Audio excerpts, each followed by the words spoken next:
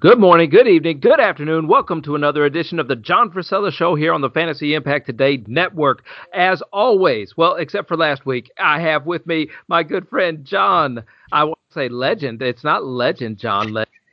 John Frisella at Legend Sports 7 on Twitter. What's going on, Wesley? Merry Christmas, Happy Holidays to everybody listening, and to the missus and the kids. And woo boy, it's a crazy time right now. Let me tell you, in my life, this thing is getting just wild. It's nuts. Yeah, last week we had to miss a week. I think that's probably the second time we'd missed in a long time, and I just went ahead and took the week off because JB had to miss last week, and Rob Norton was really busy as well. So me and Pierre squeezed in a little DFS Dreamer action, but then I just went ahead and took the opportunity to take a week off myself. So I hope we're all caught back up, and we're doing some crazy things. I knew it was going to get crazy during the holidays, though. Yeah, I mean, for me in particular, you know me. I plan things out in advance. I like things a certain way. I'm organized. I can tell you one thing, my friend. I did not plan to have two closings on two property sales the week of Christmas and Christmas Eve when we are people that participate in those holidays. So, I mean, talk about I had those two closings scheduled for October 1st, and they've been pushed off so far from a various number of reasons. So now you got the holidays going on. The missus is pregnant. She's doing all types of shopping. There's bags everywhere. We're packing at the same time. I'm going to one closing. This whole time I'm still working. And the whole time I'm still trying to do some of the fantasy stuff. So I don't even know. I feel like maybe we added a day to the week. I don't even know how many days in the week there are anymore.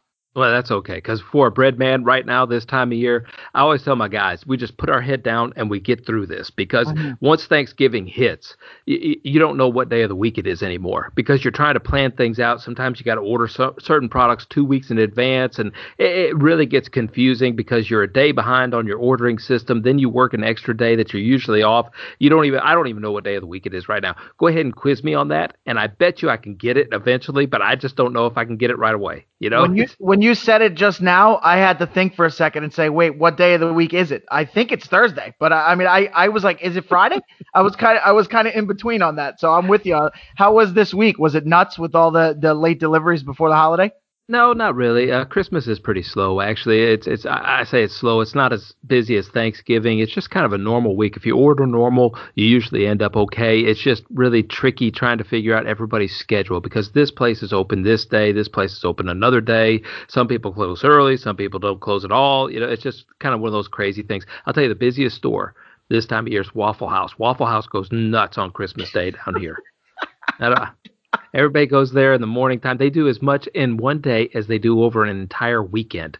Okay, that's just it, plus another half order. If I do that, I'm what I call bulletproof. So if you stick 140 white bread in there, I'm going to be okay, right? Yeah, I'm not going to run out. So the Waffle House is just crazy. And then I'm going to say this: there's a little threat of snow in my area as well. Hmm. So that really throws a kink in the plans, John. I don't know if you've heard of what happens down here in the South or not, but even when they breathe the words possibility of snow, a slight accumulation, a little bit of dusting, people go crazy and go out to the stores and buy all the bread. It looks like a COVID scare, a lockdown scare is what it looks like every time down the bread aisle. That's a great point. It's really this year has been, as wacky as it's been. It's been interesting for me getting more into talking to guys all over the country. Other than my friends that I had from UConn, those are my buddies that were all over the country to begin with. Sure. Now I have you where you guys are, right? And that's what you're saying about the snow. And then I was on with Andy the other day in Minnesota, and they were like, it's a joke to them. Snow? Are you kidding? They live inside icicles. They live in igloos. They don't care. They're like the snow. You can give me 30 inches of snow. We don't care. And then I'm the midpoint. So you guys down in Alabama, it's like, well, this is a whole big deal that the snow's coming. Over here in New York, it's right in between the two. It's like we know we get the prep, we get the texts from the electric company and all this stuff, and it's on the Really? news. But we know how to do it. We had 12 inches of snow last week. So we're right in between. Minnesota, they get 30 inches. They don't even blink an eye. Alabama, you get, a little drop and everybody panics. And in New York, we're like the midpoint. It's like we can handle it, but we'd rather not deal with it. Yeah, and I grew up in Illinois, so I'm very familiar with the snow. Now I've been down here for so long that I don't like driving in the snow at all. It's very scary. I'm white knuckled whenever I do have to drive in the snow. It feels like Hmm. because I'm getting Hmm. a little bit older anyway, so I'm kind of white knuckling all the time anyway. Hmm. Except when I'm looking at all the neon signs around. I get so distracted whenever I drive, John. And one day we'll have to get into all the different accidents that I've been into, just to see if you can understand.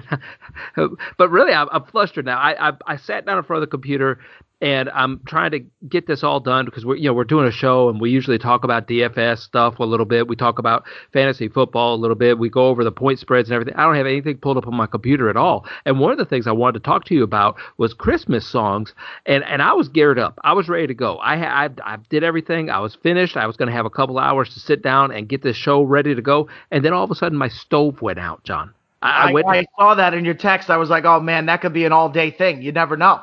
No, no, no, no, not an all day thing. And by the way, our good friend John McNabb, is that his name on Twitter?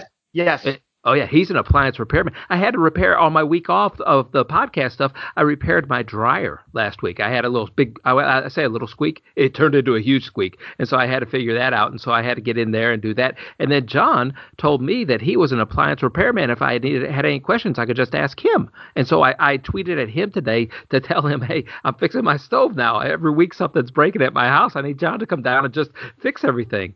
How much is he going to cost to fly out to see? How far away is he? Do we know where he is? Oh, I ain't doing that. The reason why everything breaks down at my house is because I'm cheap, right? And I can fix it myself. I'm not going to go out and buy something new. I'm not flying in John McNabb to come down here and fix everything. It's just a little igniter. I stuck the little igniter in there. The bad part about it, so I'm working on my gas stove, right? And you and I both know I'm not the brightest bulb in the bunch, right? Okay, so I'm kind of get out ahead of my skis a little bit, and I just get in there and I start doing things. I don't think it all the way through. And so I'm in there and I'm taking this piece apart. Right now I'm wrestling with the bottom. I want to call it a heat shield. I don't know what it is. I'm wrestling with the bottom heat shield right whenever you called me and said, hey, I'm ready to go. And I can't figure out how that thing goes on there. I'm telling you right now, I'm about to throw it out the window. But I was down there and I was taking the igniter off, right? Because that's what it is. That's how your stove ignites. Right. And so I grab it and I start pulling on it a little bit, just gently because it's made out of ceramic. You don't want to pull too hard. So I pull on it. And I'm like, oh man, that's rough around the edges. Ooh, and so I get my fingers in there a different way, and I start pulling on it again, and I'm like, ooh, that's rough. Ooh, I bet you that's electricity. It's what it was. It was electricity coming through there. It wasn't rough around the edges. It was shocking me, is what it was doing, John. So I forgot to You're shut off the. electrocuting yourself. Well, I was working on a gas stove. I didn't think about shutting off the electricity, but it made a lot of sense because it's an igniter, right? So it needs to ignite from something. So I went out there and cut off the It wasn't the first time I've been shocked working on something. Let's just say that. That probably explains a lot, right? Yeah, no, it does. It does explain a lot, but I mean, it seems like it wasn't too bad today because you sound like you're lucid and you're with it. So I guess the shock wasn't that bad. That reminds me, one time I was working. I was a manager at batting cages when I was much younger, and I was working a shift, whatever. And people were talking to me at the same time. I was multitasking, like fixing a vacuum, because you have like whatever that material is where the batting cages sit on top of it. So I'm trying to like keep the place nice, whatever, do the whole thing. And I'm talking to people, and I'm also doing like actual like mechanical work, which is not my strong point. So as I'm doing it, I realized I touched something in there and I forgot to unplug it, and I electrocuted myself. Bam. Yeah, So the best I've been like I said I've been electrocuted many times. I don't, the one I remember the most is when I took apart a television, one of those old televisions, like the older ones. It was just a little 19-inch though. It wasn't really didn't intimidate me at all. And I took it apart and listen, I unplugged it first. Okay, the television would go from like one line on the television, but if you jumped up and down on the floor and it mhm. shook the TV, it would go to a full screen again, right? Unless the wind blew and then it went back down to a little screen again. So something was loose in there. And I was What going to year figure was out this? 1924? I was going to figure out what was loose in it. So because you used to be able to stomp on the floor or hit it on the side and it'd go back to a normal screen, like a nice screen. I could watch the Bulls games on it. And so I took it apart. I unplugged it like a smart guy, right? But nobody ever told me that these tube televisions held an electrical charge on the inside of it. I mean, right. Oh, buddy, that was a bam. That one got me. I mean, woo, that lit me up. Did you go down? Did you go when you got the shock? Did you jump back, or you were just like, what the hell was that? What the hell? I mean, that's Yeah, crazy. it got me pretty good. I don't remember really what it was because I was woo woo woo. I probably sounded like Ric Flair is what I was. Woo! Oh man, that's bad. That's a bad one. But you reminded me, since we're at Christmas time, of the old Nintendo, right? That's one of my first presents that I remember as a kid, the original Nintendo, whatever, Oh yeah. NES, I think it was. And that thing, when it wasn't working, you'd put the cartridge in, you blow on it, and then if it wasn't working, you'd have to bang on the side to get it to work. So you just reminded me of that, and that's probably my earliest memory of a gift. I think I was like 3 years old, and I remember my uncle brought it to my grandmother's house, and I just jammed on that thing all night. I was playing Mario, I was playing Duck Hunt, all those old classics. So Yeah. yeah, that's a lot of banging and slamming to get that thing to work. Yeah, sometimes you had to wedge every once in a while. You wedged something in there to get the Yes, yes. cartridge to work. Yeah, I had that one too. I got that one. I was probably a teenager at that time, John, just to be honest with you. And I even had the robot. There was a robot that came with that original Nintendo, I believe. And I used to play First and 10 like crazy. I think that was the name of the game. And I even kept the little stats. I had a stat sheet for it. Run to the left, run to the right, run up the middle. I don't think I passed it very often, but I remember getting the Atari 2600, and I had one of those original Pong games. Yeah, I yeah, think that's where what you it hit was it called. back and forth like tennis almost. Yeah, I had a Pong, John. I had a Pong. That's how old I am. That listen, you know how viral that game was? I watched a documentary called something Magic. It was the name of a company that came about after Steve Jobs and his other guy were working at Apple, and then they were like, "Okay, let's make another dream type company with all these electronics." And what they talked about was kind of how things had an evolution from Atari and things like that, and then it got into other types of technology. And they just talked about how Atari was like cutting edge, right? Think about that. Pong was Oh just yeah. them hitting it back and forth, but these guys were like geniuses that they were even able to get that to work. That's what was really interesting about the whole thing. But yeah, there's so many things in technology that are out there over the years that they either come and go, but there were so many people that really put everything they had into it. So I mean, even something like that seems stupid now. That was like a huge project, you know? Yes, and transferring that into a topic that we wanted to get onto today, with Rudolph's nose glowing really bright, like mine was after I hit the television, and people putting their heart and soul into some things. I wanted to get your feelings on some Christmas songs, right? Because you're my master of lists here, and I have Mm-hmm. some Christmas songs that I really really like. And we talked about the Dominic the Donkey song a couple of weeks ago, I think is what it was, and I play that every once in a while just to hear you go ee-aw ee-aw.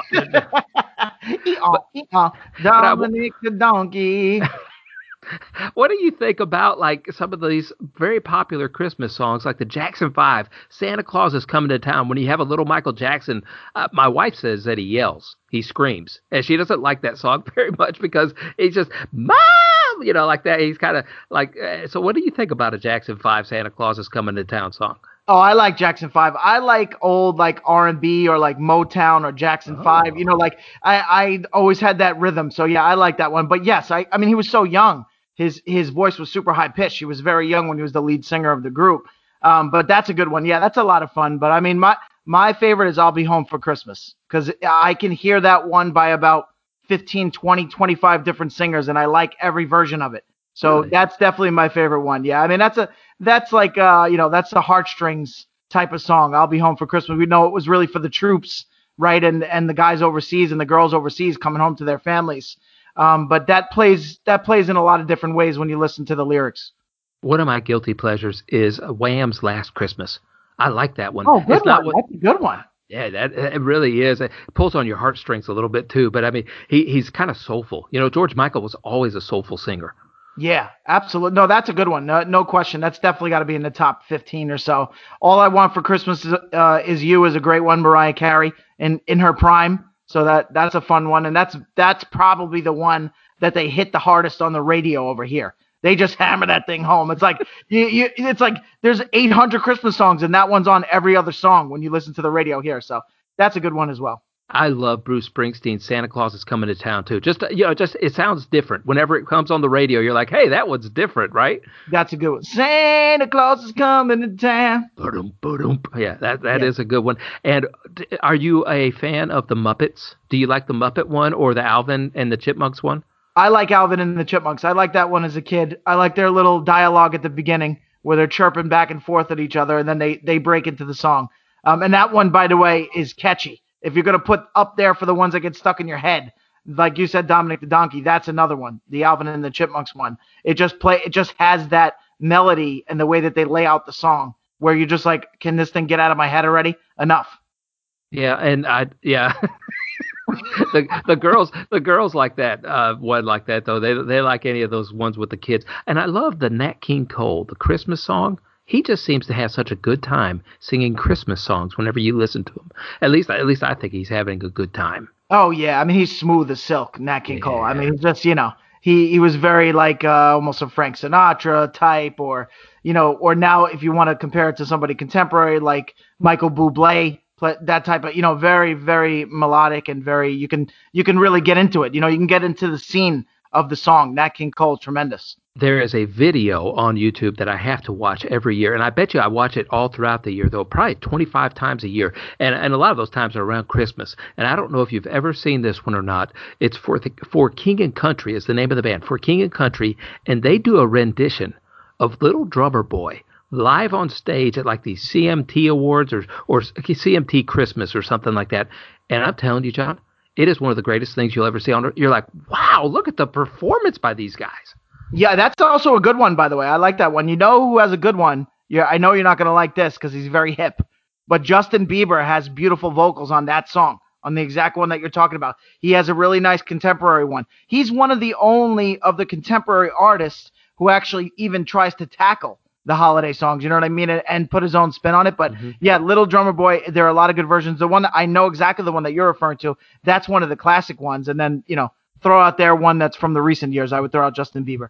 Okay, and Justin Bieber, you're right. And you brought up one of my favorite Christmas songs, the Marshmallow song. Dean Martin did it best, I think. Where it's Marshmallow Puffs. I haven't heard it this year at all, and that you just reminded me of that because Justin Bieber did one with it as well, and that's a fun little song. I like it. Is it Marshmallow something or another? I don't know what it's called. Yeah, I know what you're talking about, but they haven't been playing it this year. I'm actually looking at the 20 Christmas songs that have been played the most on Spotify this year. That's not in there. You're right. The numbers are down on that. All I Want for Marsh. Christmas Is You is leading the way. Mariah Carey. I Yeah. was right. Without even I'm looking at the list now, and I said that before. Everybody just hammers that song. You just can't get away from it. Yeah, and my daughter plays the piano pretty well, and she hits that Trans Siberian Orchestra. She does a little bit of that on the piano, and I even asked her because she does it in a higher pitch, and I said, Mhm. hey, make it a lower pitch so it's scary. And she'll put it in that one, and I'll be like, oh yeah, that gets my toes tingling right there. I like that one. I'm Hey, but looking at some of these other ones. There's like Ariana Grande. I don't even know she does Christmas songs. So this is yeah. it. John Lennon. But yeah, I guess we got to talk football at some point. Well, I am, and I wanted to get that out of the way because, of course, one of your favorite shows, Seinfeld, talked about a Festivus, right? There was a Oh, Festivus classic, episode, right, where classic. you get out your grievances, and so I wanted to get the good stuff out of the way, even though this is going to be gold, I think, right now, because John, I couldn't help but wonder what you were thinking as the New York Jets were taking it to the Los Angeles Rams last week and ended up getting their victory for the season that actually put them not in first place to get the first pick of the draft next year, but they put them like a half a game behind the Jacksonville Jaguars. I think when it comes to a tiebreaker, I don't know. I think the Jaguars are now ahead of the Jets, but I just had to wonder what you were thinking during that entire time of watching the Jets hand it to the Rams. I wish you could see my face right now. I wish you could see the disgust, the utter. My eyes are dead. I'm cold inside. I mean, let me tell you, I was running around like a maniac on Sunday. Here's where I'm at in the whole situation. First of all, I started the day, and that was one of, I like to do the picks with my father-in-law with Mike, and that was one of the games that was in contention because it was 17-point spread. And my wife Right. was involved in this too. My wife knows the Jets. She does have a sense of football. The two of them are very anti-Jets, even though they're both Jets fans. So they were like, "Oh, we got to take the Jets. We got to take the Rams as a 17-point favorite, right? So I started the day with this. I said, not a chance. The Jets, after getting blown out 40-3 by the Seahawks, there's no way they're not covering the spread. They're definitely going to cover the spread, right? So anyway, they went against me, so we lost that. Now, that's how I started the day. However, putting that into context, I never thought they would even be close to winning the game. I just figured they'd be behind like a steady 10 all game. That was my thought. So I'm running around all day on Sunday, okay? I'm in the fantasy semifinals in my main league, the one where I won 11 in a row. I look at my cell phone when I'm running around to the houses. I have 600 text messages. I'm like, what is going on now? Why do I have 600 text messages? So I'm in the car. I'm driving home. I finally flip it on. We go to my parents to get we order a pizza. I put the game on and I see the Jets are winning in the third quarter. That's when I found out. I'm like, wait a minute, the third quarter? Maybe the first quarter I can handle this. I'm like, wait, the third quarter we're winning? Are we actually going to win this game? Because I know how the Rams are, and you and I have been saying it all year. If they're in a tight one, anybody can beat them. They sometimes just don't have it to blow you out. And I heard their energy was really low in this game. So meanwhile, I'm watching it, rooting against the Jets for two reasons. One is I want them to get the first pick. Two is I have Cam Akers in that championship, the fantasy football championship. So I'm like, this is like crazy. And lo and behold, as I see this going on, Cam Akers' touchdown gets called back. So I ended up losing the championship on that callback touchdown. It was close enough that I would have won. Number two, I see that the energy from the Rams down the stretch is not there for them to take the game. So at about 5 minutes to go in the game, I'm like, they're going to win this game. I can't believe it. And I was with my dad and my mom and my wife, all Jets fans, and they were kind of laughing it up, whatever, not taking it as seriously as me. I'm like, we're going to actually win this game. So the point is, after all that, to this second, I'm still in disbelief. I'm stuck in that same moment that I was there, where I'm like, I can't believe it. We're really going to win. So I still don't. It doesn't seem like it happened. Let's put it that way. And I have a friend who is a big-time Clemson Tiger football fan. And I told him last week, I said, yeah, I just don't think Sunshine is all that impressive. I just don't see it. And then he played lights out, right? You know, he played lights out last weekend in the championship game. And he said, no, Wes, you're just wrong. He is a transcendent player. He's going to be like a Peyton Manning. He's going to be somebody. He sees the field great. He does great things. And then, of course, the Jets. And I was happy for you. I mean, I thought about that at some point, and I was like, well, at least the Jets are going to get him, you know? And they came out and did that on Sunday. You tried to drive me up a wall right now. As you were laying out that nice compliment for Trevor Lawrence, I'm just thinking about how we're not going to get him. I mean, I'm ready to go Christmas crazy right now. Christmas crazy. I like it. Speaking about Christmas crazy, talk about those Minnesota Vikings right now for me, John, against the New Orleans Saints. I think this is our first game. It's a game that's coming on tomorrow, as a matter of fact, which is a little bit different. But we get now, in my lifetime, I have seen a game. I'll be able to watch a game every day of the week for the NFL, and I never would have thought I was going to be able to do that. This line started out at 53-point total. It's 53-point total. It's dropped down to 51, and right now the Saints are favored by 7 points, John. That seems like a low number to me. Yeah, I'm going to go with you on this. I have a very distinct memory of that game against the Bucks, the Minnesota game, right? If you recall, I believe the line was hovering at the exact same number, 6.5, 7 against the Bucks. And when we looked at it, we said, well, Minnesota's on the come up right now, and they kind of need to win. So that's enough points that they might be able to sneak under that, or maybe they'll play really well, and maybe they'll get a chance to win the game straight up. Now, I learned my lesson there. They're not in a class of team with a New Orleans or a Tampa Bay.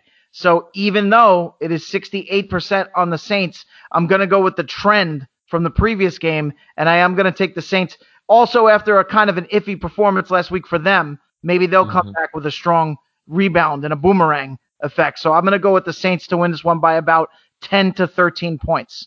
Yeah, and I'll take the over. That's a 51-point total, and I think that Vegas is thinking that maybe the Minnesota Vikings won't be able to score at all, and I could see that, but I could also see a late touchdown cover or something like that, just trash garbage time to cover 51 points. That's a really low point total with two, I want to call them high-powered offenses. At least I know Minnesota can score football every once in a while, so I'm going to go with that one. It's a tricky combination of all the factors, right? Because you have the line went up, which is a good sign for people. I'm talking about the actual line for the game, from 6.5 to 7. So that's a good sign for people that want to take the Saints.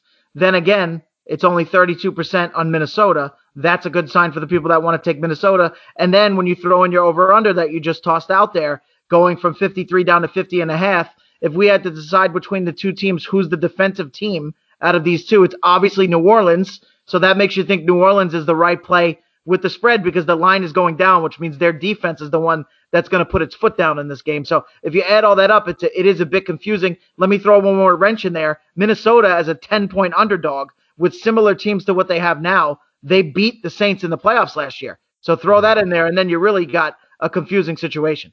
Well, there's no Stephon Diggs, and I don't think Jefferson is a Stephon Diggs going to be a miracle waiting to happen this year. I don't think that's going to happen. Hey, Tampa Bay is traveling up to Detroit. Talk about a strange turn of events for a team. Tampa Bay is going from the nice, pretty warm weather all the way to Detroit, which I think is going to snow tremendously. I have a friend who tweeted me something like that about all that. And right now, Tampa Bay is favored by 10 points, and this point total hasn't changed at all. It's sitting at 54, John. Is Tampa Tom going to be able to get it done in a cold environment? I know it's indoors, but you know what I mean. It's just hard for me with Detroit to have any faith in them. No matter, I know we've had a coaching change. I know they've had a couple of games where they came out of nowhere to play pretty quite well in the last few weeks or so. But for me, against a better team like a Tampa Bay needs to get real serious now. Right? There's no more time to like feel your way around and say, okay, well, we got a new quarterback, the same story we've been hearing all year, and we got a lot of new bodies out here, so we really got to get on the same page. You can only do that for so long before it's time to really put it together and put your foot down. So with that being said, I would think over the course of the game, with the technicalities, right? If you think about who's a better technical team, who's got guys that are going to do things the right way on both sides of the ball, that's going to be Tampa Bay. So I do think Detroit, if you want to play Detroit, because it's only 24% on them right now, I think that play is going to be the first half, right? Don't forget, you can bet the first half. So if you're gonna go bold and you're gonna go against the good team here, you could take Detroit in the first half. But over the course of the 4 quarters, it's 76% on Tampa Bay. Obviously, they're not going to blow them out because that's too high of a percentage. But it feels like New Orleans. It feels like maybe 13, 14-point win. So I'm going to go so far with the two better teams. I'm going to take New Orleans and Tampa Bay. I'll take Detroit then, John. I am bold. Like you say, my friend. But right. Tampa Bay's defense really disappointed me last week, and Swift is just catching on fire for Detroit. He's finally doing the things that he needed to do, and I really believe that they're concentrating their efforts on putting him on the ground and letting his feet do the running. And then that opens up that pass game because Marvin Jones Jr. has had a couple of big games recently. So I can just see that happening again this week to cover that point spread. I'm always looking for that fourth quarter point spread. Look at this one. San Francisco 49ers have got Beathard now at quarterback. I don't know if Kittle's playing or not. I don't know that whole situation. I don't know why they would even play Kittle, but they're going against my Arizona Kyler Murray led Cardinals. And boy, Kyler Murray has really healed himself up, John, so much so that now they are a 5-point favorite against the San Francisco defense that's on the road. This point total for the game is sitting at 48.5. Nothing's changed this week. Yeah, this game is screaming lock. The 49ers are a lock, and I don't want to take them, right? Because they've been disappointing with all the injuries. It's been hard for them to maintain. But, I mean, you want to talk about suckers bet of the week? It's at 5 points, and it hasn't moved at all. So what they're saying is, wait a minute, the action's 79% on the Cardinals. That's a crazy number, first of all, right? And they're not bringing the line up, Vegas. So what they're saying is, go ahead, clowns. Keep taking the Cardinals. Put 90% on the Cardinals. That's what that's a bait. This is a classic bait and switch right here. They got the line in the water and they're pulling you in and they're bringing in a whole whale because they're going to make a lot of money on this game. So I don't even have to think twice. This is a lock 49ers with the spread. Maybe I can squeeze the Cardinals in there in the fit picks because I would like them to win it. I'd like to see Kyler get a chance in the playoffs. He was great for me in fantasy as well. I root for him just like you do. But, I mean, for the betting factors, 21% on the 49ers and the line hasn't moved. I mean, that's like free money. You got to take the 49ers. You better be careful about what you do on the fit picks because my ringer, Bobby, that I brought in here, Bobby is tied with you right now on the fit picks, John. And I look at that and I giggle just because I know you probably look like that little GIF right now whenever you see that with the guy who gets real mad and his head catches on red and then fire shoots out of the top of it. It's not that bad, but it's that look of disgust that I had when I realized the Jets were going to win. It's the same thing. It's the exact same thing. It's like my mouth is like off to the side and my eyes are like dead and cold inside. That's how I feel about that because what else can I do at this point? Last week I never even went back to look. But when I saw a lot of the scores, I'm like, I think I won almost every game. So how am I not running away with this thing? You know what? I need to hire like an actuary, and I'm gonna hire a team of people. I'm gonna hire an actuary, an accountant, and a financial advisor to come to your house and check these records, because how could I not be a runaway for first place? Something is. I need a recount. You may want to, and you may need to. You should see me counting up these things because it's 5 different people there, and these people won, this team lost, this one, and so on the right hand side, this is what I do: I stick up my finger. I look at the fit picks and I stick up my finger for every game that gets right, and the one on the right hand is the team that won, right. Mm-hmm. So that's how I do it. So right, and then the teams that lost, L goes on my left hand. See, so I do that, but I'll be honest with you, somewhere along the way, it can get dizzy. I double check all my work. I try to double check all my work. I don't always put the right team on there. Like JB said, I picked the Raiders, and then the Raiders lost or whatever it was. It was the opposite. And I'm like, are you sure about that, JB? Are you sure you picked them? But I do double check the work. The numbers are right. Bobby has always been one of those guys. He is one of my stiffest competitions whenever it comes to fantasy football and sports and picking things and all that stuff. And he usually is right there at the top of everything that gets done as far as fantasy or picking them or anything like that. So Bobby is definitely a ringer. You know what I pictured while you were telling me about your system was, you ever see The Usual Suspects, the movie? I know you're not a No, big movie guy. yeah, no, I haven't seen it. It's on a list. It's on a list somewhere It's of on the things list. to do. Okay. Yeah. Well, there's a board. This is not giving anything away. There's a detective involved, and there's a board, like a clipboard with all these clippings and different things on it. And it's like, you can't follow it. There's things everywhere. And then they spoofed it on Always Sunny. It's Always Sunny in Philadelphia. And it was like a board with all these arrows pointing all different ways, different colors, all these symbols that didn't make sense. That's what I picture when I picture you trying to count it up. It just looks like that board in my head. It's like scrambled eggs. Well, yes, and some people would say that after I took apart that television, that's the reason why my brain is scrambled eggs. I'm going to go with the sucker bet. I took the bait. I will take Arizona and the -5 just because C.J. Beathard is the quarterback there. And Arizona's defense is playing lights out. It's a playoff game for Arizona essentially because my Bears are right on their heels, and so they have to win out of here if they even want to come close to making the playoffs. And I think that will light a fire underneath them. So I will take the Arizona Cardinals. The Miami Dolphins are traveling to the Las Vegas Raiders. John, this line's done your cross movement. It's crossed. Mm-hmm. It started out with Vegas being favored by 2, and now Miami is favored by 3. That's probably due to Tua Tagovailoa playing really well against the New England Patriots defense, so they know that the Las Vegas Raiders defense isn't nearly as good as the New England Patriots. This game total is sitting at 47.5. John, tell me what you think on this one. This isn't a stone cold lock, but it's pretty close again, right? It's only 25% on Vegas. Now, usually when it crosses over, we like to go that way, right? That's usually, you're going to win those, I can tell you from my experience, about 67% of the time. You're going to win 2 out of every 3 when it crosses over, that's why you don't see that many. Right, that tells you right there. There's very few games over the course of the season. We've probably seen total 10 to 15 games that crossed over. You think that's about right? That shows you why, because the smart bettors are always going to take it. That they're winning 2 out of every 3. However, the problem with this one is even with the crossover, it's only 25% on Vegas. And the thing with Vegas is we've learned this throughout the year. When they play a bad team, they play down. When they play a good team, they play up. So now they're playing Miami, who has been solid. That whoever's playing quarterback with the coaching situation and their defense, it's been working out for them no matter who they play. So this would be considered very solid competition, which means it's time to take the Raiders because that's when they play up, especially after they laid an egg for a couple of weeks now. They have not looked good. Even when they win, they don't look sharp. They look messy right now. So I will go with the Raiders at only 25%.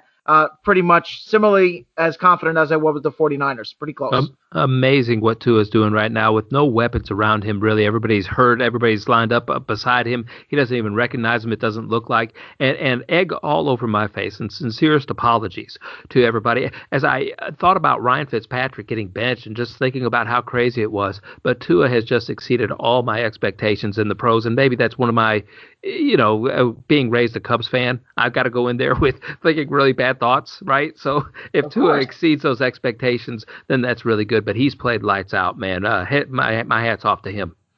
Yeah, no, it's amazing that there were a couple of games that were a little touch and go, and everybody was like, "Oh, I don't know about Tua," and we were reading those articles about Miami saying, "Well, maybe we need to draft another quarterback," and all this defiant type of stuff.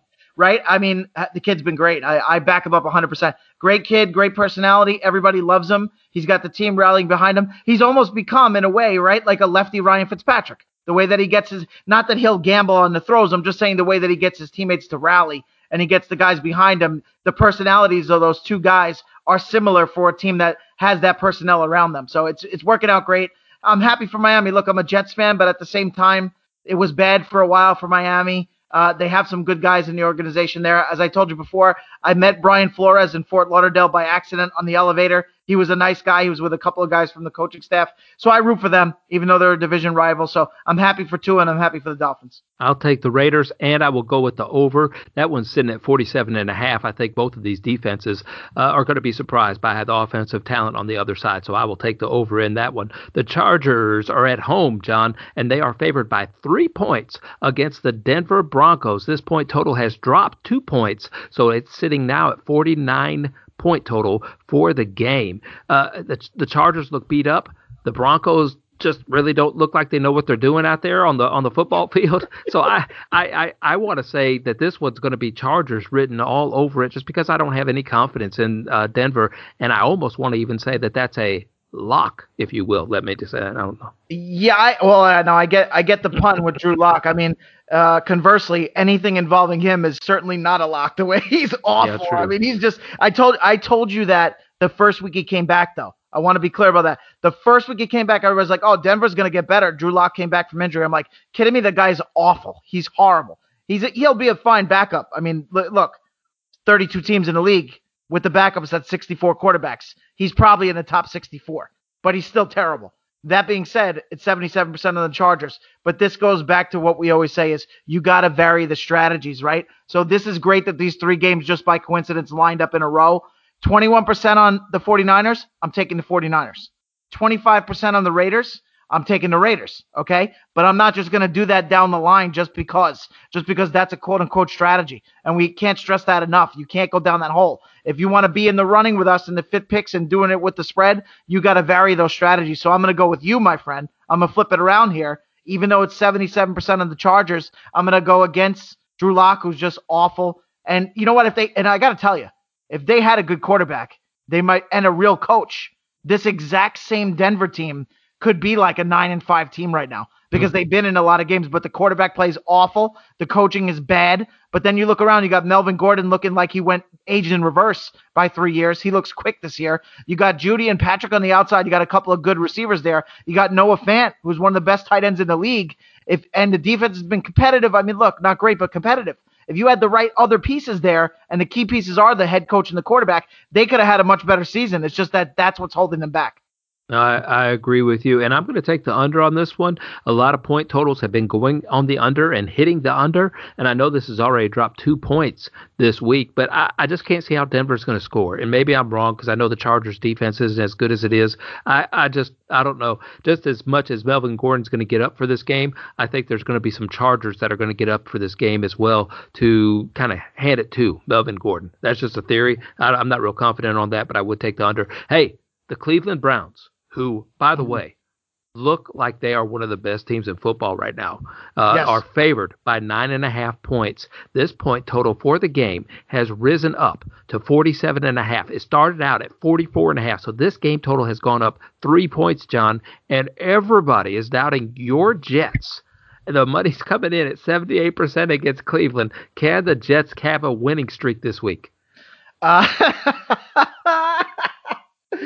They better not win this game, Wes. I mean, are you kidding me? I like the way you threw that at the end, a winning streak. I thought maybe you were talking about the spread, but you're talking about winning streak. If they win straight up, I mean, let's talk about it for a second. In all seriousness, let's talk about it since we're up to the Jets. Sure. What do you think they should do if they start winning games now? Because as you and I have said all year, something about the core group of these players, the effort level's off the charts good. They really have a lot of effort, and they had a lot of competitiveness against teams that are much better than them. What happens if you start winning games now with Darnold and you know you're not going to get Trevor Lawrence next year? Do you go for a Fields if you have the second pick or the third or whatever it is? Do you go for the third best quarterback in the draft, or do you stick with Darnold, or do you go and make a trade for like a Matt Ryan, who the Atlanta's been dangling him out there? Do you make a trade for Carson Wentz? What do you see for the future of the Jets at the quarterback position? Well, it kind of seems strange that everything changed after that last touchdown that they gave up. Who was it against the Raiders at that last minute, and then Greg Williams gets fired? You know what I Mm-hmm. mean? And Greg Williams has always been a spectacular defensive coach, Yep. but we'll say that he brings something shady into a locker room, right?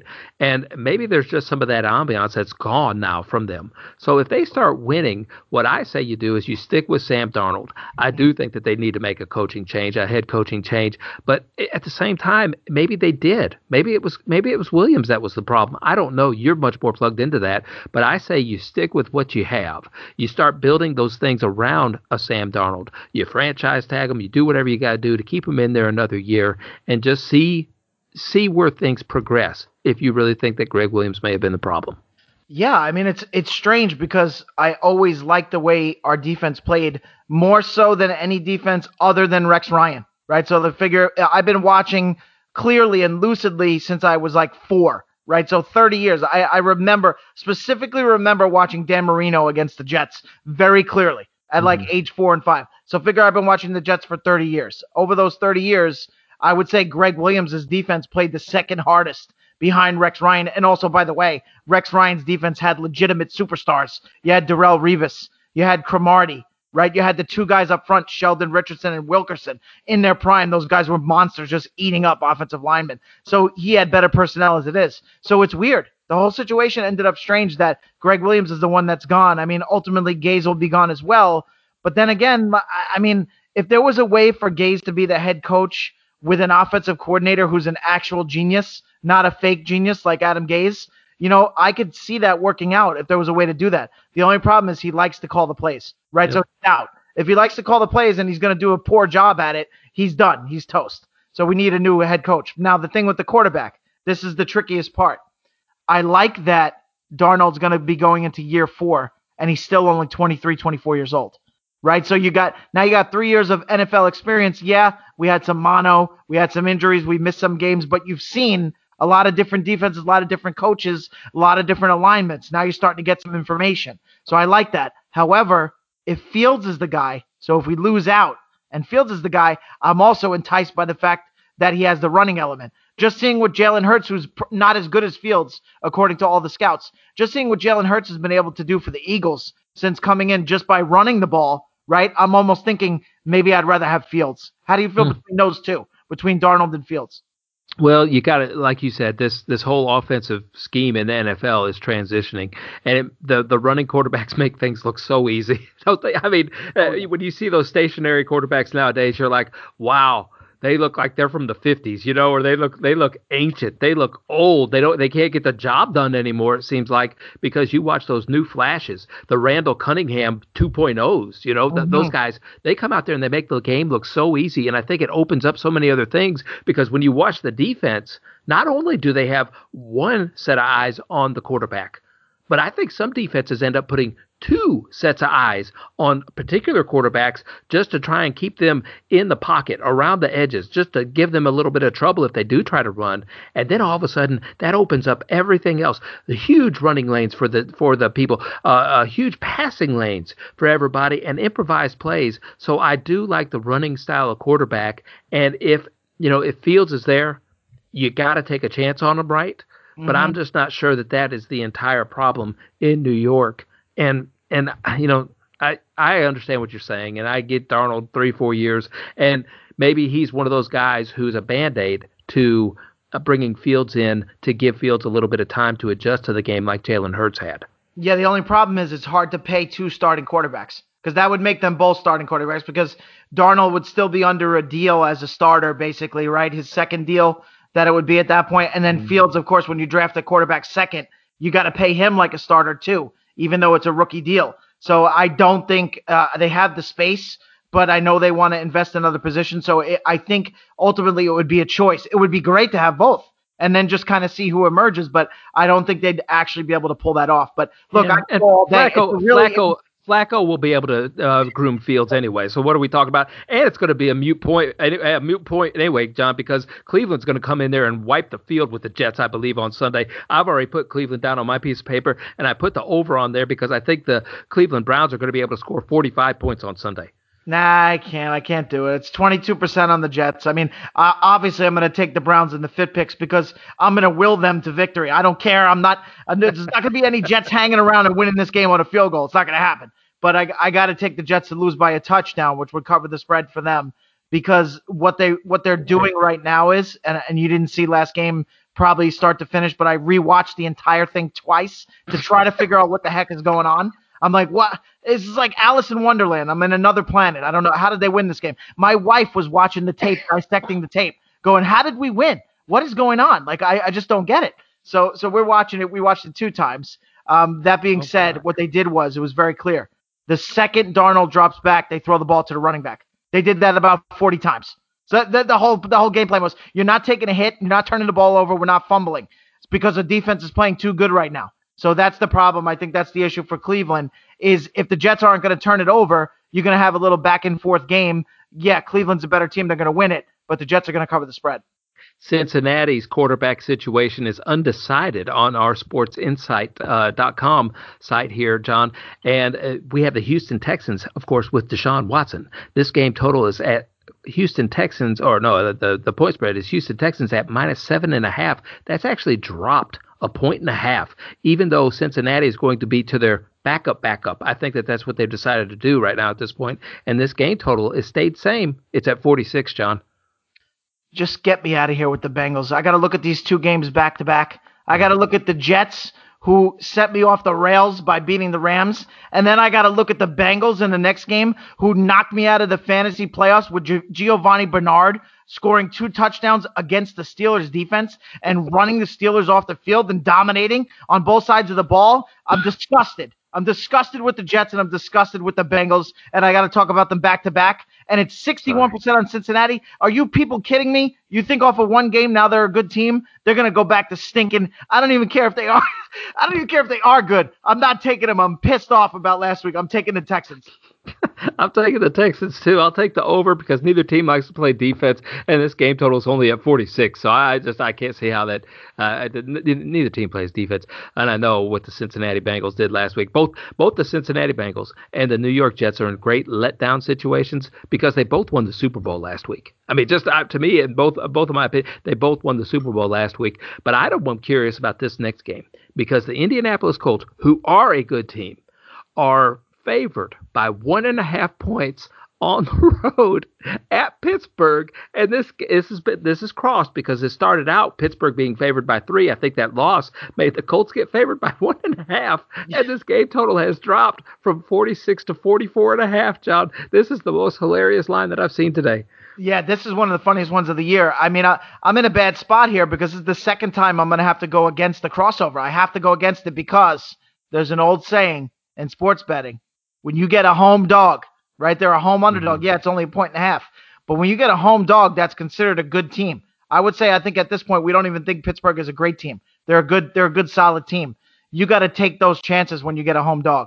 So, they're 1.5 point underdogs. They're coming off an ugly game, so it's very easy for people to take Indianapolis, which they are because it's 67% on Indianapolis. So yeah. I have to go with the opposites. Look, man, the opposites are the way to go from the week before. Right, everybody. I hope people made it this far into the show this week, but I've been preaching it forever, and I've been getting thank yous from people teaching them how to not go with what you saw last week. You got to get off that. Perfect example, right? Like I said about the Jets, they lost 40-3 to Seattle. They look like they never even played football. The next week they come back and they beat the Rams straight up with the same players. So you can't buy into what you saw last week. So Pittsburgh looked like they were awful against the Bengals. You can't buy in. You just got to go with the home dog here. I'm going to take the Steelers.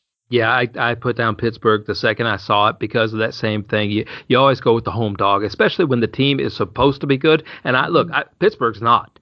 Pittsburgh's not good. Pittsburgh's getting run out of the playoffs as quickly as they get in there because they cannot run the football. That's the reason why they pass the football so much. They cannot run the football, and they're not going to go anywhere in the playoffs. I wouldn't be surprised if Indianapolis won this game, but you're right. You always have to go with the home dog, especially in a situation like this. My Bears My Bears are trying. They're trying to get there. My guy Mac even said, man, we gave away those 6 games. We gave away those 6 games. Time is running out. That's what he said this week. They're going to Jacksonville, John. And Jacksonville, you talk about a team that's really been accomplishing what they set out to do, and that is to get the first draft pick of the year of next year in the draft. And they've been doing that all year long. Listen, this line has gone from the Bears being favored by 3.5 to now the Bears are favored by 7.5, John. Woo, 7.5. woo, And Duncan, this how is about one of these those Bears? this is one of those buy pick ones like you always like to talk about on Yeah. the Sports Insight. So what does Sports Insight know that Vegas doesn't? Yeah, I mean, I got to assume that they're gonna a 4 point movement is so rare that it would open at 3.5 and go to 7.5. I have to assume they're selling you the pick of the Bears, even though it's 33% on Jacksonville. That's my son, because that's how many games have we seen this year that have Yeah. gone up 4 points? The only time it happened was when we got a COVID quarterback out, right? If it was a starting quarterback and it was a pivot to a guy who's a piece of trash, then the line would go crazy. But there's no changes here. It's the same two quarterbacks. It's Trubisky and Minshew, and yet the line goes up 4 points. So I got to think they're selling you Chicago. Now let me back up a second here to what you said about Mac. Do you think that was a double entendre? Do you think that Mac was saying we threw those games away because we were playing Foles and we weren't playing Trubisky? You think there's any chance that was the message? It very well could be. And I told you that all my feelings, from things that I read, things that I saw, was that defense was going to lay down. And they were going to lose those games on purpose to try and get him out of there. And it didn't happen. And now Mitch is their quarterback. And I think I even said this at the beginning of the year, that team loved Mitch Trubisky and they rallied around him. And it may be even shown how they made comebacks in the second halves and different things like that early on in the season. Maybe it was a double entendre. I'm not real good at those things. And my mind will start going because now you're talking about conspiracy theories. And all of a sudden I'm on the election again in my brain, John. So I can't say yes or no, but I know that they want to win this game. I know Jacksonville cannot put up any kind of fight whatsoever, it doesn't seem like, and the door is wide open for Jacksonville to accomplish what they set out to do. So I'm going to take the Mitch Trubisky-led Chicago Bears, the Allen Robinson revenge game against the Jacksonville Jaguars, and I will take those 7.5 points, and I will say that it could be 12, and I would still take the Bears. Yeah, I'm taking the Bears too, but talk me through it like the way we did with the Jets. Talk me through what's going to happen now, right? Set the culture for me with the Bears because we're getting toward the end of the year now, so we need to take stock. Head coach, general manager, quarterback. What are you reading? What's your opinion? Where does Chicago go going forward? A big thing is going to end up happening next week. The Bears play the Green Bay Packers, and now I don't know how it's going to end up happening. If they could get eliminated this week, if the Arizona Cardinals win, and the Bears could be eliminated from the playoffs. I've told you that if the Bears lose to the Packers, that's the thing where the McCaskies, the team owners, all of a sudden are like, there's one thing. I want you to do one thing, and that's to beat the Packers, right? Because that's a long time tradition to try and fight them and everything like that. So if that happens, if they lose against the Packers, I think you're going to have everybody escorted out. Of course, if they make the playoffs, I think everybody's going to end up staying right there where they are, which is going to be terrible. Another 500 team that's just caught in mediocrity is what they're caught in, and you can't get your feet out of those quicksands. So I think that what's going to end up happening, Mitch Trubisky's stock is so low that they might be able to keep him around for another year. They might just stay right where they are, John. I really thought they were going to clean house, but now I think they're going to end up staying right where they are again next year and just staying right there. That's my feelings. I don't know. I just don't know. I don't know if I don't know if they could do it with the coach unless I know. obviously of course if they run the table that's a different story. But I'm looking right now. I'm just looking at Mitch's game log, right? Because when I watch him play, I feel good about him. I told you how I feel. If he doesn't take shots down the field, then he's really good because his intermediate throws got a lot of zip on him. He has some different deliveries that he uses. He likes to mix it up. They would say his mechanics are not traditional, right? Which in some ways can be difficult. But for him, I think he makes it work. Darnold is the same way when he's on, right? Both of these guys, you tell the story, when they're on, they look like this. You know what I mean? Mm-hmm. But Trubisky, if he takes away those turnovers down the field, then he says, forget it, I'm not Nick Foles. That's the throw that Nick Foles can make. Nick Foles can make that stretch throw and drop it right on the dime. Puts a little nice air under it and it gets there. Trubisky, you take that out of your game. You do what you do best. Make those 20-yard throws on the run and put a little zip on that thing. and he does some good things. But I'm just like, I'm wondering if you bring in a new head coach and then you decide to let Mitch do his thing one more time with the new head coach, if that can work, and how does that factor into Pace, the GM? You know what I mean? What about the GM? Is he done, or has he got another year? I look, it goes back to the McCaskies, it goes back to the owner. And honestly, I think that they look at Pace like being the grandson. You know what I mean? Because he's just so young, he's so youthful, and they brought him in from New Orleans with that, and they're just really hoping that he's a Sean Payton Right. prodigy. And they're Right. hoping it comes along, but the guy has really disappointed me over the years. Anybody could go out and get Allen Robinson, right? I mean, anybody could do that. I could do that. You could do that. Mhm. Anybody could go out and make a trade for Mac and bring him in there and be like, hey, there you go. But it's the draft picks, man, that get me all confused and wonder why in the world he does some things on draft day. He looks really lost. But I'm telling you, the McCaskies are loyal to a fault. And it may, I say loyal, maybe they just don't like to admit where they're wrong. All Yeah. right, and Yeah. and that's where I think that's why I could see everything staying exactly the way it is, and the players will have to take it in their own control to be able to get people out of there or leave themselves, and that's going to be a big thing too because Allen Robinson is going to be gone after this year, and you said a key word there. Nick Foles drops it in there. That's one Mhm. of the things that Mitch Trubisky has going for him is Nick Foles is his competition. And Nick Foles really looked like he could not get the job done when given that opportunity for a long extended period of time. There's no comparison between the two of them right now. It's not even close at this point. Trubisky has blown him out of the water because Foles can't escape the rush. So if you're gonna stand in the pocket and take a beating, you better be delivering that ball on time. Which, hats off to Nicky, he did when he was on the Eagles. I mean, every ball he delivered under pressure was right there. But you get older, right? You take a few more hits. You play in a different system with a head coach that you argue with all the time, and that's it. He's done. He's toast. So Trubisky, now I'm just going to go through the last three games. 97.7 quarterback rating this past week, 126.7, Mm. 108.3. I mean, if you average that, it's about 110. That's math in my head. Over the last three games, I mean, it's a gift and a curse because you're ending the year and it's fresh in Yep. your mind, and you're like, oh, I gotta ride him out because it's fresh in my mind. But at the same time, he's the same guy that's frustrated them in the past. So it's really interesting. These are really interesting topics. Both teams. It's just a coincidence that they happen to be our teams. I think other people in other states that love the NFL are going to be wondering what are the Jets and the Bears going to do. Who are you picking this week? I took the Bears. Absolutely. I'm Oh, with you all the way. yeah. 100%. Jacksonville's not trying, right? There's a difference. That's the key between Jacksonville and the Jets. The Jets, even when they throw a game, they throw it on the last play like they did against the Raiders. That was another win we had in the bag. There was another game against Buffalo. We were winning the first Yep. half, but we just came off the gas. Jacksonville's not like that. Jacksonville goes down by a touchdown. They say, all right, we quit. You could just beat us by 6 touchdowns. Oh. No, Jacksonville is trying.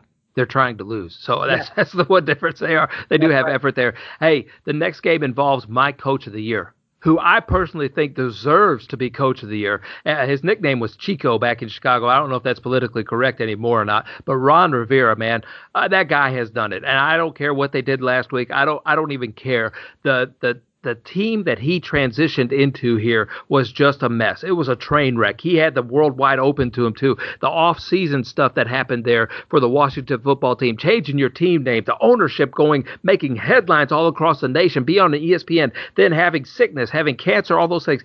This guy has rallied this team around whatever it is, and he's made the Washington football team into winners, John. And those guys are favored by 1 point this week, and the game total has dropped down to 42.5 from 44. I know they don't have a quarterback right now. I think that maybe the starting quarterback was stripped of his duties, and Alex Smith is going to be back in there again. Do you agree with me on that? I mean, if he's healthy enough to go, the problem with Alex Smith is even if he's at 75%, you He's got to start go. thinking, is it worth it with his Hmm. history to do that to him? Can we win this game by doing a lot of play action and short passes? Can we win this game the way the Jets just beat the Rams, which is every pass is 5 yards or less? Don't even bother looking down the field. Just keep the clock moving. So they're going to consider that, right? They're going to sit behind closed doors and say, how else can we win if we decide not to force Alex Smith to play? So that's still up in the air, right?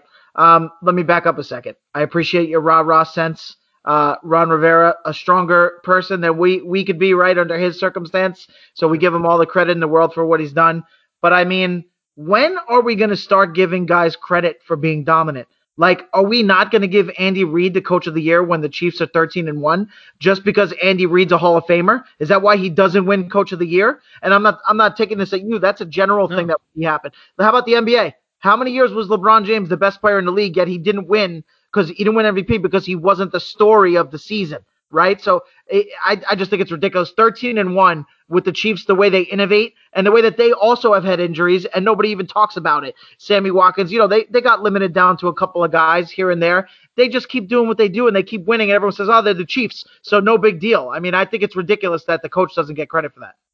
I can understand what you're saying, and I hear you clucking chicken on that one. But man, I see so many different eggs that Ron Rivera has pulled the team through, and I just see the results. I see the results, and I see Andy Reid's results as well. He makes it look too easy. Like you said, LeBron James. That's the first thing I thought of Michael Jordan first, and how Well, every once in Michael a won while. them, yeah, but it was different because the league was. I love Michael Jordan way more than LeBron. Let me be clear before I say this on the record. But the league was biased toward Michael. It was like we need all the marketing, everything to be toward Michael. He needs, if there's any doubt at all, he's got to win the MVP. Now it's different. It's like we need to have a new story each year so we can build the brand of these other players like Stephen Curry. Okay, let's make him an MVP. Right now it's a Durant year. They can mix guys. It's a James Harden year. It's a Giannis year. They build up the stock of all these guys. They're smart. It's all, I know there's voting involved, but the way that they steer the narratives and the news and all this stuff. The NBA is very manipulative and very smart and really always really good in marketing. So it's a little bit different. Michael won it like 6 times. LeBron hasn't won it a lot of times when he should have won it. Oh, LeBron James could have won it every single year. In Kansas City, Andy Reid could win it every single year as well. But when somebody does excel, like I think Ron Rivera did, I'm going to hand it to him on a silver platter. That's just me. Yeah. So what do you think about this game, though? Carolina all the way. Carolina all the way. It's with the undecided situation at quarterback for Washington. It's not so much an issue of that, the fact that it's undecided right this second. It's more about what it does to the team after they've had so many switches now, right? So we had Haskins to start. Then we go to Kyle Allen. Kyle Allen goes down. We go to Smith. Then everybody gets hurt. We go back to Haskins. Now we got Alex Smith up in the air. There's too much going on. There's too much fluctuation for the skill players to get into their sets and get into their rhythm. And let me throw this on top. And the main reason why I'm taking Carolina, McLaurin missed practice again today. So if you add the undecided quarterback plus your best player is possibly not playing, and you got Carolina who's feisty. We just know that's their way. They're just a feisty team. They've taken on the personality of their head coach, Matt Rule. They have a good young offensive coordinator in Joe Brady. So if you add all those factors, it makes me uncomfortable with Washington. I got to go with Carolina. Yeah, I had wrote Carolina down whenever I was talking about Ron Rivera a little bit, just because of the offensive firepower that Teddy Bridgewater brings to that team, and that team does have a lot of offensive weapons, a lot of skill position. They're in a good place right now going forward. The New York Giants, undecided at quarterback again for them as well, going against the Baltimore Ravens. The Baltimore Ravens are at home and they are favored by 10 points. John, this game total has dropped from 45 to 44, and it started out as Baltimore being favored by 11 earlier in the week, but it's down to 10 now. Baltimore's going to run all over these guys, ain't they? Yeah, I mean, I don't know if we got a chance to talk about it on the show. I don't recall. But Lamar Jackson, right, the big moment when he had his Willis Reed moment, right? He went off the field. He was cramping up after COVID, and he had a bad case. Right? Let's be clear. He didn't have this COVID with no symptoms. He was in bed for 12 days straight.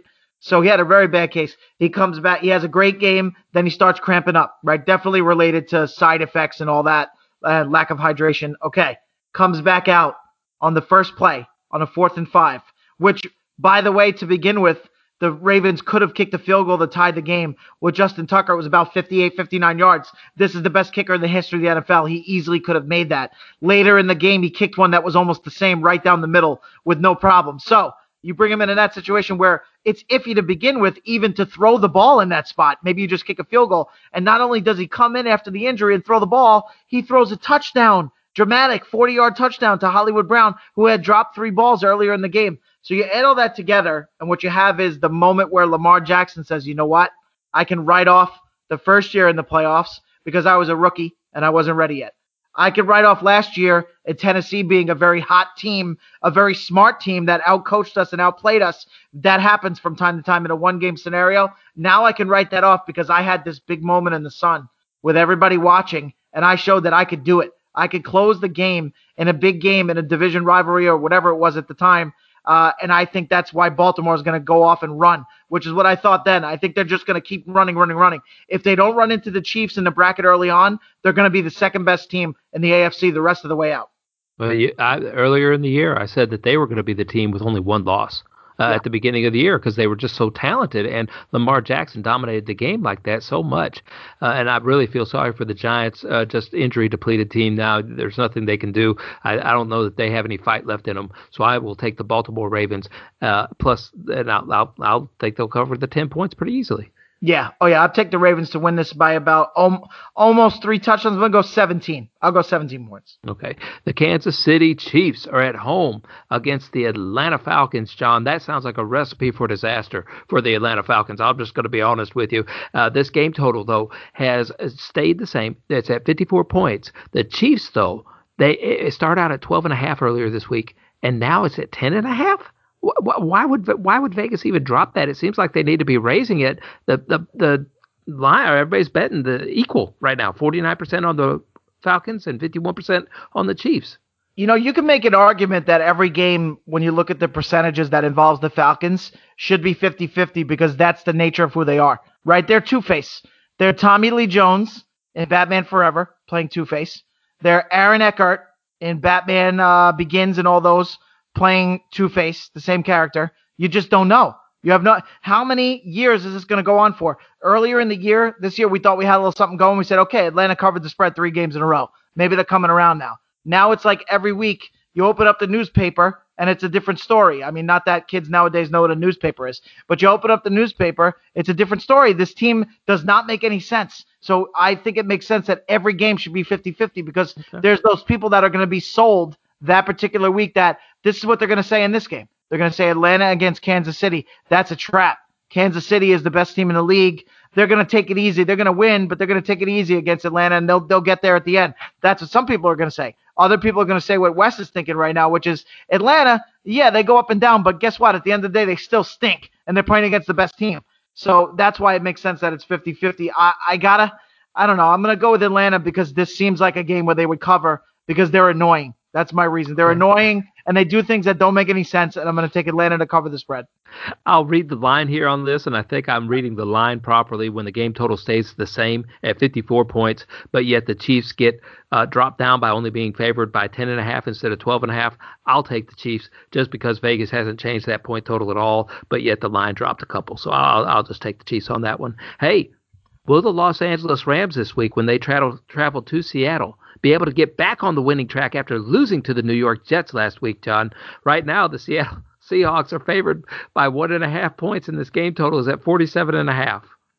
Have you ever seen a more convenient storyline and a way to figure out how to win in betting than this? What do you think Joe Schmo Better is going to say when they see those two teams after what happened the last 2 weeks, right? Anybody who's just an average fan following the scores and following their Twitter feed, they're going to say, wait a minute, Los Angeles Rams, didn't they just lose to the Jets? Wait a minute. Didn't Seattle just beat the Jets 40-3 the week before that? So Joe Schmo is going to, by the time we get to the kickoff, it's 57 right now. So far it's already true that they're taking Seattle. But by the time we get to the kickoff, it'll be about 65. They're going to say, well, yeah, I got to take Seattle because look at that comparison I just made. So there's no doubt in my mind I'm going to take the Rams after they stunk up the joint. They're going to get a stern talking to from Sean McVay. So I don't have to think too hard on this one. I'm taking the Rams to cover the spread, win the game straight up by about close to 7, maybe 4, 5, 6 points. Yeah, the Rams right now, I agree with you. They're going to be angry. They're going to want to come out and set a tone. And maybe the reason why they lost against the Jets is because they were looking forward to playing the Seattle Seahawks this week a little bit more. And earlier on in the year, the Rams really made that high-powered Seattle offense, which, by the way, hasn't been that high-powered if you take away the Jets game. They just haven't impressed me. They haven't been able to get the ball moving. They just haven't been able to do that. And the Rams earlier in the year, though, when the Seahawks were clicking on all cylinders, really made them look like they had a spark plug loose or something because the Rams just kind of stopped them right there cold in their tracks. And I think that's going to end up happening this week as well. I think the Rams have the Seattle Seahawks number. Yeah, it's interesting what you said about Seattle's offense because Metcalf is a really interesting case, right? You have this physical specimen who is probably the most impressive physical player in the league, at least on the offensive side of the ball, right? He's got that Terrell Owens even stronger, more powerful, more athletic. He's like a Terrell Owens meets Calvin Johnson in terms of his mechanics and his size, right? But then again, I watched probably 80% of Seattle's games in their entirety because they've had a lot of games on national TV. So I've seen a lot of Seattle football. There are entire halves where you don't even hear DK Metcalf's name, which makes no sense when he's had such a monster fantasy season, right? So I think you're right. There's some weird inconsistency going on with Seattle's offense. It might be the way that other teams prepare for them, and they go with the old Belichick strategy, which is let's double team DK, and then we'll keep an eye on Lockett, and then we'll say forget about everybody else. Leave everybody else wide open, the David Moores of the world, and whoever the heck is rotating it at tight end. They got 4 tight ends they use on that team, right? So there is something strange about the way that it's kind of been ebb and flow with Seattle. But listen, I am going to take a quick call. Keep rolling. Take us through as we go into the next game. Give us a little bit of background into Jalen Hurts, what you see going forward with Philadelphia. Is he the guy for next year? And what do you think about this game against Dallas? And I'll be back in a minute. Not only will I do that, John, but I'll remind everybody that they can find you, John Frisella, over on Twitter, at LegendSports7 on Twitter. You can also find the John Frisella blog where you can see all kinds of lists that he does each and every week. And don't forget to follow me as well, at Lofinit on Twitter. And the show is found over at FI Today with a little underscore. You could also head over to Anchor FM, and however you like to listen to a show or subscribe to a podcast, you can find it right there on Anchor FM. All the different avenues for listening to podcasts are right there. If it happens to be on the iTunes app, I will always encourage you to slap the stars around for us, leave a comment, leave a review. We always love to hear from you. But more importantly than that, Fit Fam, we just really want to thank you for not only tuning in each week, but also sharing the program, which is something that you have done consistently, and we just really appreciate that. Thank you so much for helping us grow, making us feel wanted and needed. I guess that always feels good whenever you devote your time into putting into a podcast. Now, John wanted me to talk about Jalen Hurts, and I've watched Jalen Hurts ever since he was a freshman in college football over with Alabama. He is doing spectacularly in the NFL. I wasn't sure if he was going to be able to transition over to the NFL's game, just because he wasn't throwing the ball that well in college. And yes, he had a great completion percentage, but man, college sports are just different. There's such a talent level, a drop off between those superstars and the intermediate players and then the really poor players. And if you've got a good coaching staff in college, you can really exploit the poor players. And I thought that that's really what Jalen Hurts was a product of, was a good coaching staff being able to exploit the poor players on the opposite side of the field. But when he has come into the NFL and what he has done by keeping plays alive, by changing the culture, it feels like, in Philadelphia and making for some really good opportunities for that team to win, I thought that they were going to be able to pull it off last week against Arizona. They came up a little bit short, but they were right there in the hunt. And the biggest thing is the negative game plays that Jalen Hurts is able to avoid, where Carson Wentz couldn't avoid those because of Jalen Hurts' legs. And he's just opening up a whole new field for them. Jalen Hurts is the quarterback going forward. I think they can move on from Carson Wentz with confidence and try to bring in somebody else who might be able to replicate what Jalen Hurts does on the field. John, I kind of hear you stumbling around back there. I think you're back with me. This game total has dropped from 40, or it's actually gone up from 48 points to 49.5 points. And it started out as a pick'em. Like there wasn't a point spread at all. And now Philadelphia is sitting at -2.5, so they're favored by 2.5 points. I want to give Dallas some credit for bouncing back this year and actually putting up a fight. And this game is a playoff decider. Because if we are right in thinking that Washington is going to lose this week against Carolina, then either one of these two teams can be right there. The Giants are going to lose as well against Baltimore. So we might actually be looking at a Philadelphia or Dallas winner of the NFC East, which is just crazy to think about when both of them were down there at the bottom for some period of time. Isn't that funny how it always seems to get to this situation every single year, no matter who the coach is, who the quarterback is, what's going on in the division. At the end of the year, by the last week, what happens is Dallas looks like a better team on paper than Philadelphia, right? Philadelphia at some point had stumbled during the season and you start to doubt them. The same storylines come back. Then everybody meets up in week 17 and we get to the scenario where it's like, okay, either Philadelphia is playing Dallas and Philadelphia is controlling their own fate, or they're both playing different teams, right? Or Dallas is playing a bad team, and all they got to do is beat them to get in, and then they don't do it. And Philadelphia is playing a good team that they're not expected to beat, and then they beat them, right? Every year we run into that scenario with these two teams. So what does that tell you? I mean, this just feels like Dallas is giving their fans false hope, right? Here we are again. We still got a chance. Every year they're in the same spot. We got a chance. We can do this. It's not going to happen because Philadelphia, no matter who their quarterback is, somehow they find a way to get it done at the end of the year when they need to, even if they've gone through a stretch where it looks like they don't even know what football is. Like maybe they're playing badminton out there. So I'm taking the Eagles because the Cowboys always disappoint in this spot right here in the spotlight. And you mix that in with Andy Dalton being their quarterback. That's kind of a double doozy right there, isn't it? Exactly. Not only that, but Philadelphia's offensive power right now. I know their defense is banged up, and that's the one thing that I sit there and think about is, okay, their defense is so banged up, but man, I just have so much confidence against Jalen Hurts and that really bad defense that Dallas has had over the years. And look, they got a whole playbook in Philadelphia for the Dallas Cowboys. So I'm not even worried about that coaching staff going in there and being able to exploit the weaknesses of the Cowboys defense. Yeah, two items there quickly is, again, about varying the strategies. Yes, we've had some where we've gone with the only 20% on them.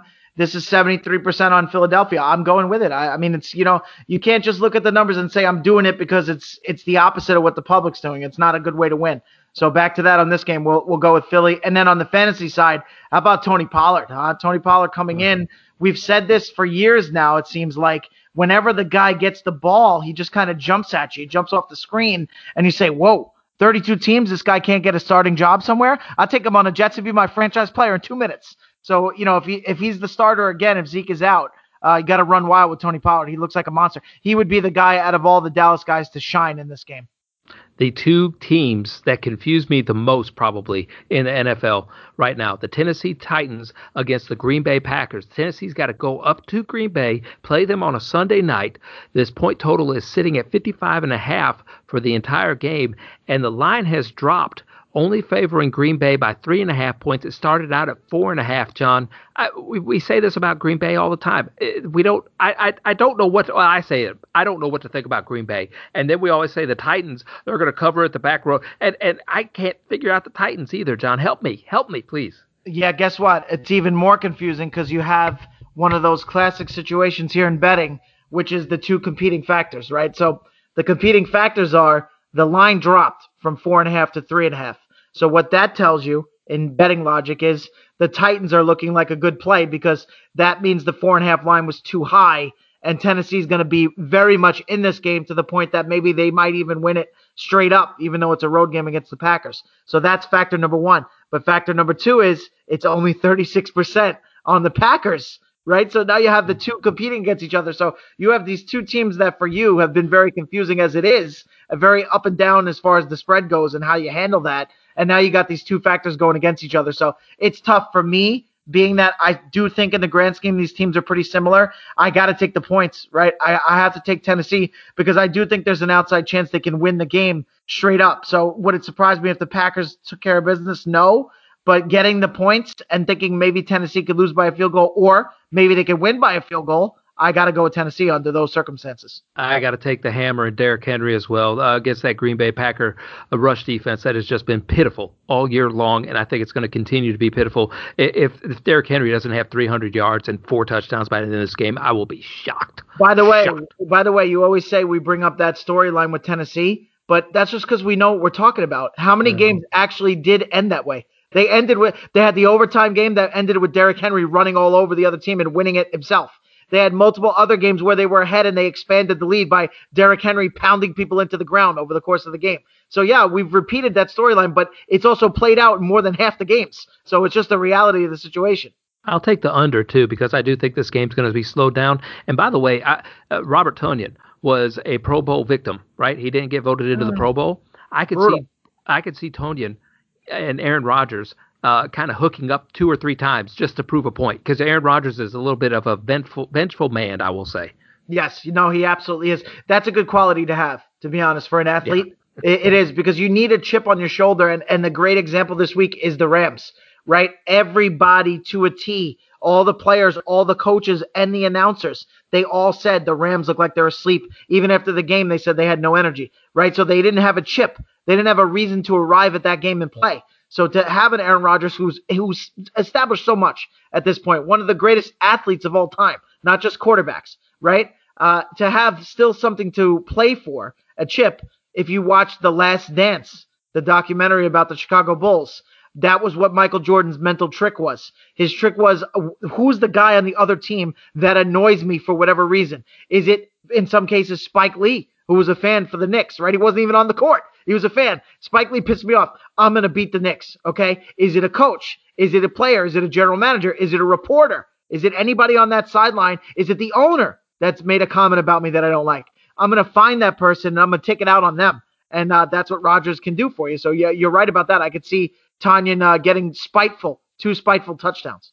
And Michael Jordan would even look at his own teammates and try to find hate somewhere. All right, this one's crazy. Buffalo at New England. All the bets are coming in. 83% of the people are betting on Buffalo. Mm-hmm. They started out at 4.5 earlier this week, John. It's gone up to 7. The Buffalo Bills being favored by 7 points. The game total has gone up to 46 points, started out at 44. And this is a bye pick. So obviously, Sports Insights thinks they know what's going on in this game. I think I know what's going on in this game. I think Buffalo's going to destroy the New England Patriots and take it to Bill Belichick, who is now Tom Brady-less and really looking like it, by the way, John, as a conversation we had earlier in this year. Am I wrong in thinking this? Yeah, this time you're wrong because the bye pick, it's 83% on the Bills, right? So what this is a line reset, right? It's like 4.5 was too close to what's actually going to happen in this game, to the point where Vegas is not going to make the money that they want to make off the Patriots covering the spread, right? Because there is a chance that the Bills are going to win this by 5. So it was a line reset. They opened at 4.5 and said, whoa, wait a minute. We want everybody to take the Bills, but if we want to cover our butts and make sure that we actually win on Vegas' side, they need to get up to 7, right? So maybe they lose it by 7 and they only push. So if it's 83% on the Bills, which it is right now, and even though Vegas obviously thinks the Patriots are going to cover, if it doesn't go their way because they know they still don't control the future, and it ends up on 7, they're not going to lose that 83% of the bets. So this is a line reset. But the right play is 17% on the Patriots in a division battle, right? B, the last time they played each other, it came down to the wire, and Cam Newton fumbled. If he didn't fumble, they might have won the game straight up, New England. C, the secondary is healthy for the Patriots. That throws everything out. That disrupts every team. It doesn't matter who it is when they have all 4 of their guys in the secondary. So for those reasons, I'm going to take the Patriots. But I want to make a side comment. Josh Allen last week, who basically beat me, that other than the fact that Giovanni Bernard scored 2 touchdowns on Monday Night Football, Josh Allen scored 37 points in fantasy. That throw he made, that third touchdown, when they showed you what he saw first from behind the line, right, which was a window. There was a window there. It wasn't like there was nobody open. There was a very small window. But then when you saw it from the backside, how fast he had to throw the ball, 25 yards, to get it into the end zone, to stick in the guy's hands. And it was Kumaro, right? Kumaro, who formerly of the Packers. That was the best throw I've seen all year. That was Aaron Rodgers in his prime, that throw. That's how good that throw is. So Josh Allen is going to a new level at this point. Well, yeah, and he definitely has improved, which is a really good sign because Josh Allen, of course, was a poor thrower last year, but he has worked on that. He has come through. He has taken it to a completely different level. I hope Lamar Jackson can do the same so we can see some really big things out of Lamar Jackson as well. I'll tell you what, the NFL's in good hands when it comes to the quarterbacks in the league right now. Yeah, that's that's the 3 best teams in the AFC, if you ask me, right? That's Mahomes, Josh Allen, and Lamar Jackson. To me, those are the 3 best teams, and that's 3 of the top 6 or 7 quarterbacks in the league. So I'm with you all the way on that one, partner. I will take Buffalo winning this game 72-2. 72-2. Okay, yeah, so that's not going to work for you, pal. This is going to be a 3-point loss for the John, Patriots. I appreciate you making the time, man. I know your life is busy right now, but you and I love talking to each other, and we love talking about football, and we love getting this out there to the people. And so I want to wish you and your family all the best this holiday season. Thank you, my friend. You know what? 2020, it's been a rough year for many, many people for a lot of reasons, and I wish everybody better. But you know what? It brought us a great friendship. So that's our one thank you we'll give to 2020, I guess, that we got to do the show and meet all our other friends as well and get JB involved, who I've known for many, many years. We'll be in touch now in the future as we go forward. And maybe we'll do some basketball and stuff too as the season wraps up. We'll see where it goes, partner. Definitely. You can find John Frisella over on Twitter at Legend Sports 7. Don't forget about his blog either. John Frisella blog over there. He's all over the place. You can go to Aaron Torres as well and find him and his article there for your fantasy championship week 16 fantasy championship advice. That'd be wonderful, John. I appreciate your articles each and every week and all the hard work that you do. You can also find me on Twitter at Lofinit. Don't forget to follow the show at FI Today with a little underscore. Head over to Anchor FM, subscribe to the show, slap those stars around on the iTunes app, and don't forget to leave a comment or a review. But more importantly than all that, Fit Fam, we thank you for listening, and we always want to encourage you to find a way to make a positive impact in somebody's life today.